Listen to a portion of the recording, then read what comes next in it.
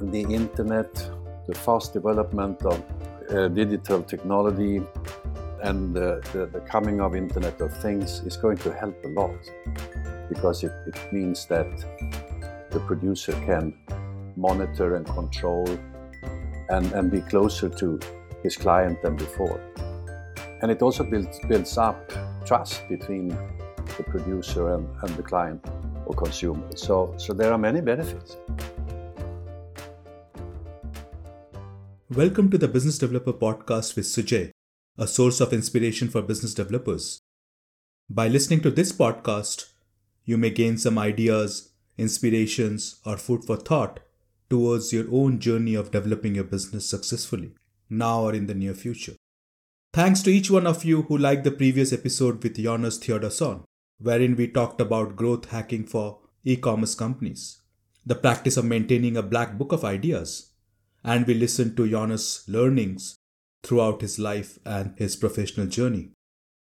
Today's episode aims to inspire the community of business developers by challenging them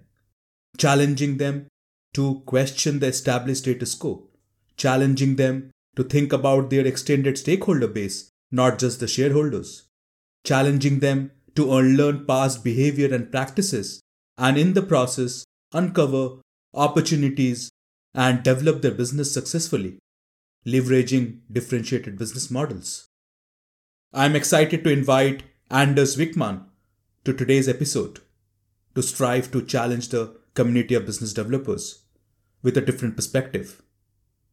Anders brings in diverse and in-depth knowledge and experiences. He was elected to the Swedish Parliament in 1970 at an early age of only 26 years. In 1978, Anders became the Secretary General of the Swedish Red Cross. During the period 1995 to 1997, Anders served as the Policy Director of the United Nations Development Programme, UNDP, and Assistant Secretary General to the UN. In 1999, Anders was elected a member of the European Parliament. His work played a role in adoption of a Climate Act in the Swedish Parliament in June 2017. Throughout his life, Anders has also written multiple books, along with his co-authors, pertaining to sustainability issues. Listening to that background of Anders, you may be getting excited to listen to him. So without further ado, please join me in welcoming our guest, Anders Wijkman. Hello Anders, welcome to the Business Developer Podcast. Thanks for taking out time to join this episode. Thank you very much. Great, Anders. Just to give you a brief about this podcast, Anders, the goal of this podcast is to make a difference in the lives of business developers who are working hard to develop their business, who could get some inspirations and food for thought from the content that we share through the podcast by having this discussion with experienced individuals like you. So, Anders, to get started, can you help our listeners learn about you? That's a mixed bag. I would say I've been in politics for some part of my life, both in the Swedish Parliament and the European Parliament. I spent many years in humanitarian work, in the Red Cross, in the United Nations. I've also done quite a lot of development research over the years. But I would say that there's a red thread through everything I've done for the last 35, 40 years has been to try to understand better how we can move from a production and consumption model that is very, very wasteful and not sustainable to something that is better for the future. That's so interesting, Anders. And if you can help us and help me learn, what has been that motivation for you to have that common thread across your journey? I guess, at least for me, once I understood deep inside that the present model is not sustainable, I've had no other choice than giving my energy and time to these issues. Because until recently, at least, we were very few who were convinced that we had to change the model. The mainstream debate was about totally other things, about money, about greed, about conventional growth. Very little discussions about both social and equity-related issues, but in particular about the ecology, about climate, and about resource depletion. I'm just stunned by the ignorance among, in particular, most economists about the fate of the world, and that we are really colonizing the future in a way, because at stake is the future of our children and their children. And we live in sort of a tyranny of the now, where everything is measured and monitored with regard to the most immediate. We require instant gratification. The business community is geared towards the next quarterly result, and political systems are also very short term. So it's a flawed system. It's a very flawed system. And I think that's why it is very much onerous or responsibility on the business developers too, as you said, the business community and the people responsible for developing the business, that they put on a different hat. They look from a different perspective. However, businesses needs to be profit oriented, but still they can seek profits in a different way of doing things, right? And not just perform on what has been established, still supporting the climate and resource depletion questions that you brought up, right, Anders?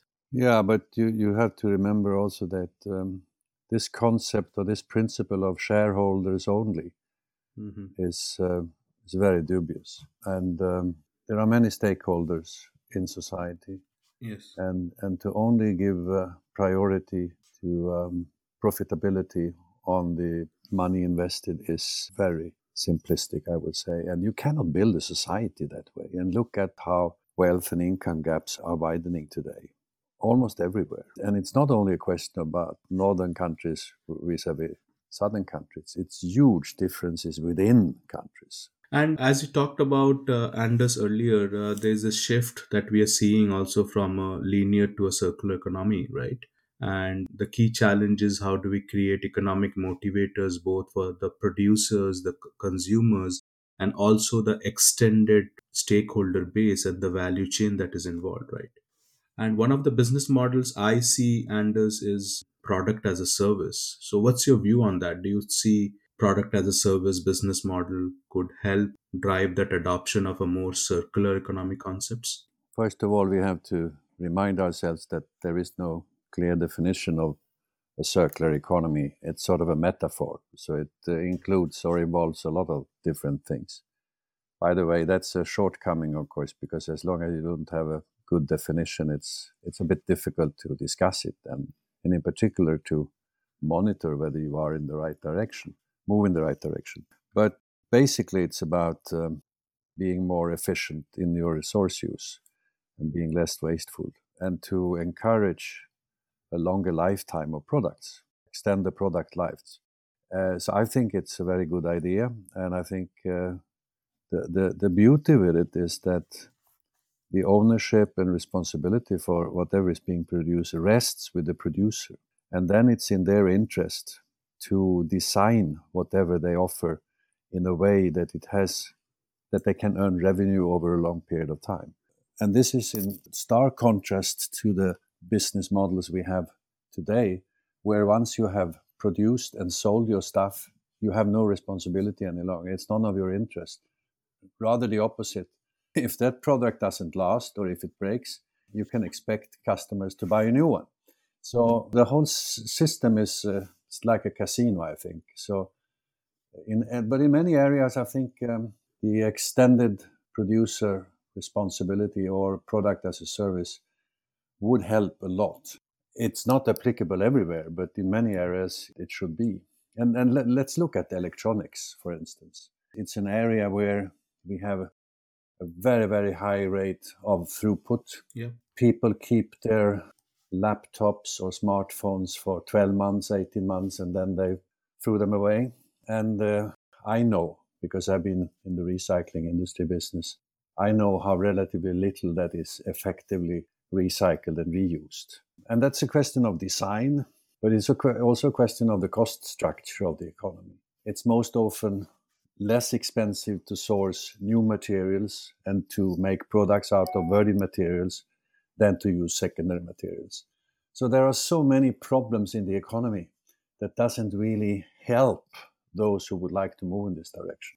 Yeah, but we can certainly start moving the needle inch by inch, right? And then try to gain momentum in that. And we see there are some positive factors coming in, like the internet connectivity. So, Hmm. and all the advancement in chips and sensors and reducing price towards that. that you could now have connectivity into the devices and the electronics for the producers to measure consumptions and then offer product as a service models. And then, as you said, then they are positively motivated to have a longer life of it. They're positively motivated to see how they can bring in more, if I can still use the metaphor of circular design, into the products, more modularity into it, so that they can swap in and swap out components that do not function. I just heard a story from one of my friends that he had a the beater that you use in the kitchen. Only one component, one screw was missing, and he contacted the service center. He says, "Sorry, we can't do anything about it," and he had to junk it, trash it, and then buy a new one. That's so much wasteful, right? Yeah, exactly. So there are enormous opportunities once we start moving in this direction, and once. But I think it requires some action from the policymakers, because I often say, I mean, on the one hand, circularity seems such a good idea. There are very few people who object to it. People say, yeah, yeah, it makes sense. Why should we throw away things that are still of high value? Why not use components, spare parts, or why not make sure that we can have a longer product life? And then the system is exactly the opposite. And why is it? Well, I mean, why do we have a linear model and not a circular model to start with? It has to do with the cost structure of the economy.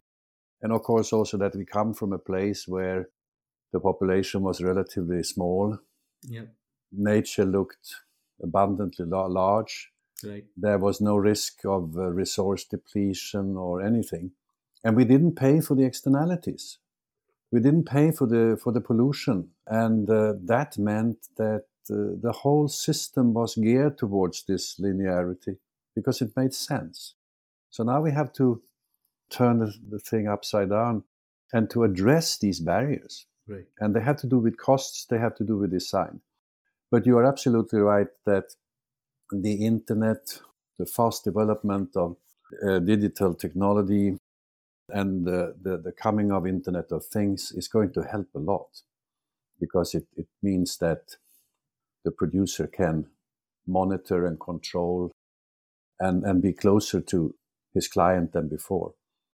And it also builds up trust between the producer and the client or consumer. So there are many benefits. Yes, that could be seen as an opportunity for new business developers who can come and change that way of thinking, who can challenge those existing players.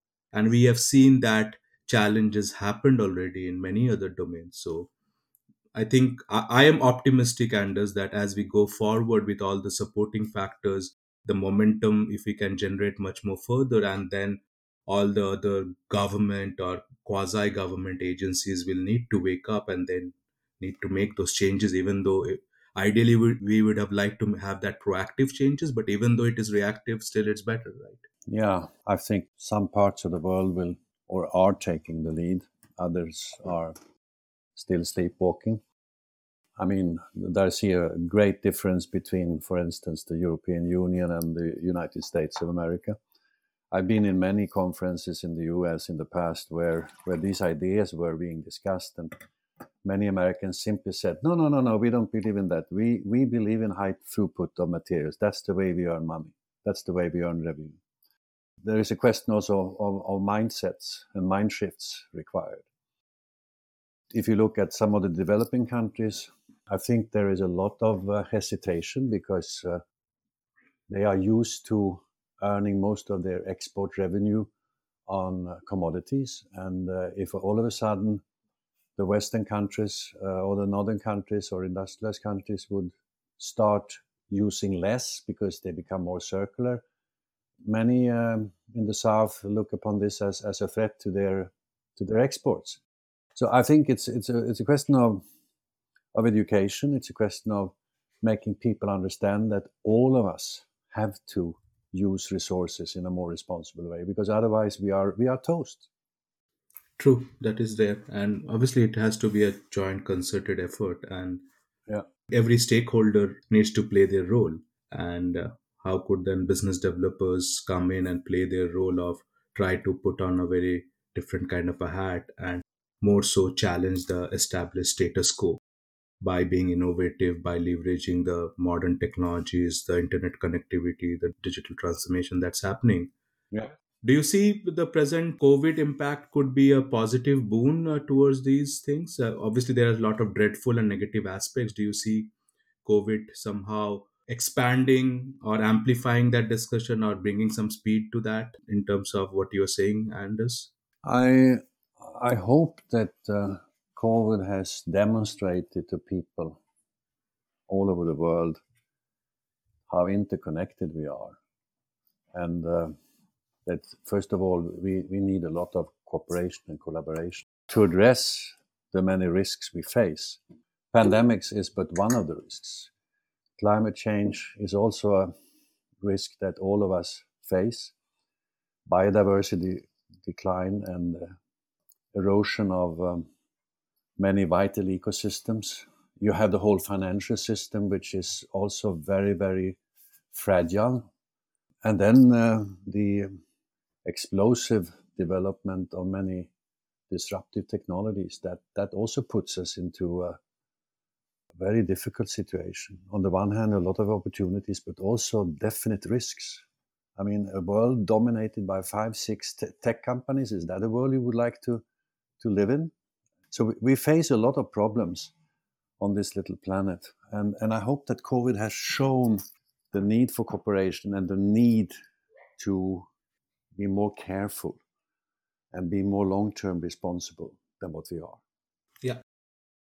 Great discussion, Anders. So, moving to the next topic, Anders, what I wanted to just bring up is and discuss with you and again your perspective. Anders, we all throughout our journey of life learn good habits, but at times we need to also unlearn the earlier good practices that we have learned. So, during your exhaustive and significant experience, have you come across such situations in your life where you thought or you found out that you need to unlearn something from your past? That's an important question. I think de-learning is very much required, both with regard to short-term versus long-term, but also with regard to the fact that we have been educated and trained most of us in silo-based structures, and very few people understand the interconnectedness between things and have a view of the whole. That to me has been too dramatic and emerging challenges over my life. While I was in the Red Cross, for instance, over the years, I gradually came to understand that yes, relief is important, but even more important is preparedness and prevention, because many of the so-called natural disasters can be prevented. We cannot do so much about strong and extreme weather events, but we can make sure that people don't come in harm's way. And we can avoid getting into severe droughts by managing soils in a different way, by not don't deforesting an area, etc. So there are many things we can do as humans to avoid serious disasters. In the 1980s, when I was actively involved in this, there was very little thinking about it. And it was very difficult to convince, in this case, my board, the Swedish Red Cross, and then the International Red Cross, to really set aside a sizable portion of our funds for prevention and preparedness. The thinking was, we are an emergency organization. We are doing relief, full stop. So that was one example, and I learned a lot from that. And after that, prevention has been in the back of my head all the time. In any kind of situation I always look at what can we do to avoid risks in this context. Mm-hmm. So I think I would have been a good person in an insurance company, maybe. Yeah. Those are a few things. I was trained as an economist, and I think there you see a lot of problems. I mean, economics is still taught as if the main thing was the relationship between production and consumption, and then in the middle you have finance, and then you have a black box called innovation, which you don't really know what it is, but it's there. But nature and the stability of a natural system is almost taken for granted. Can you imagine that sophisticated economists, most of them have not learned anything about how the planet works? Right. We have put an economic model on top of nature, and we hope that it will work. Instead of building it bottom up, trying to understand how natural systems function, how ecosystems function, and make sure that what we do is in an alignment with that. I mean, it worked well as long as we were relatively few people and we lived in what I called in my latest book the empty world. But now we live in the full world, almost 8 billion people, and everybody is striving for the same kind of lifestyles as Europeans or Americans. Do you think that's possible? And economists, what do they do? How much do they help us? They talk about externalities when they talk about pollution and climate change, as if this was something rather marginal. It's not marginal. It's the main issue now. Right. So economists have to de-learn. Yeah, true. In economics, nature has never been a constraint or part of the equation, right? As you rightly said. You talk about producers and consumers and bring up utility models in economics based on that, Yeah. not factoring in nature. I think that's an important de-learning, very critical, Anders. Well, we've sort of put an economic model or system on top of nature, and we hope that it will work. Instead, we should have, of course, built it from the bottom and up, trying to understand first how nature works, how ecosystems function, etc., and then make sure that the economic model is aligned with the ecosystems. By the way, economy and ecology comes from the same word, so it's about managing resources wisely. So it shouldn't be impossible. Yeah. I think we were misled in the beginning of the industrial economy period by the fact that we were relatively few people and nature looked infinitely large. Then we were a couple of billion people. Now we are close to 8. And everybody is aspiring for a good standard of living in terms of material consumption. And 8 billion people times the living standards of the Americans, average American, is simply not possible. So we have to do things in a totally different way. Yeah. So a lot of unlearning needed there, right? Which is very difficult and very critical, I would say. Exactly. I very often quote my friend Cameron Happen from the Oxford University.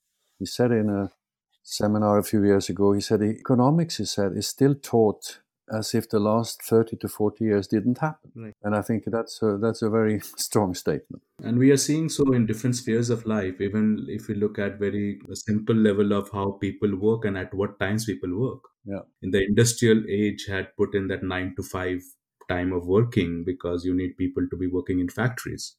But it still has continued. But with COVID, coming back to COVID, we are seeing now more flexibility coming in with people working from home, and 9 to 5 doesn't matter. I'm just giving that as an example.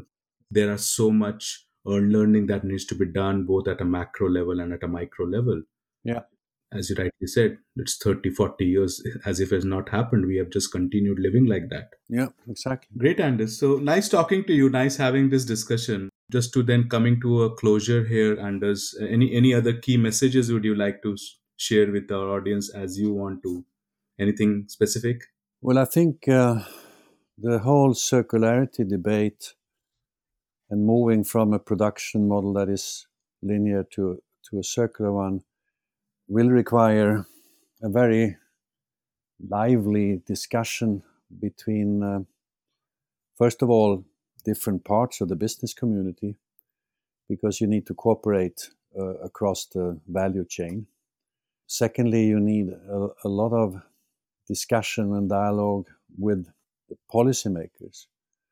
Most of them have very little knowledge and information about production and production models. So they must understand what the main barriers are and what incentives are needed to move in the right direction. Taxation, for instance. We tax work, but we don't tax resource use. It's absolutely not the way to move into the future. We have to change that balance. Secondly, I think any government or any region, in this case, since we are in Europe, the European Union, there should be requirements for what kind of products that could be put on the market. To extend product life would be one requirement. Another one would be that normally, in the normal case, products that are put on the market should be easy to reuse and recycle or refurbish. Then I think we should remove VAT from recycled and reused products. We've already paid tax once. And then I think we have to recognize that materials and material use play a very dominant role in the generation of greenhouse gases. Right. Steel, cement, plastics, electronics, textiles, all these materials generate a lot of carbon emissions during their extraction and production. And that is not well understood. We have focused only on the energy systems. Right. But the other side of the coin is materials. So these are a few of the issues that I think needs to be more discussed, and where there has to be a very close cooperation and understanding between people in the business community and in the political community.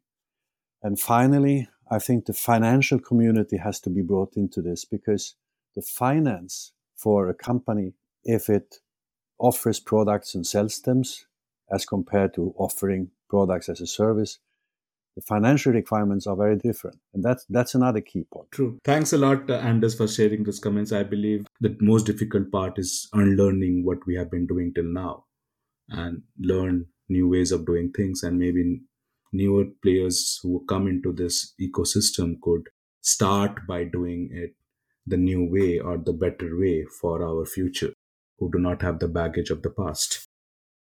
Thanks today, Anders. It was a very insightful discussion with you. Thanks a lot. Pleasure. Yeah. If some of our listeners could like to connect and contact with you, how could they do so, Anders? Well, they can visit my website, www.wijkman.se, and there they are. Great. Then thank you for coming today. Take care. Bye-bye. Thanks. Bye-bye. Business developers need to take up the responsibility of developing businesses that do not marginalize our future generations. The business model of products as a service may be leveraged to challenge the existing producers and provide benefits not only to their shareholders, but also to the extended stakeholder base. Hope this episode challenged your established notions or perspectives as a business developer and provided you with some food for thought. I would also like to encourage you to take up similar discussions with your friends, colleagues, and other business developers. The community of business developers need to take up the responsibility to develop businesses that do not marginalize our future generations. Do you agree with me? Do give me a high five if you like this episode. I would also love to hear your feedback and suggestions for improvement.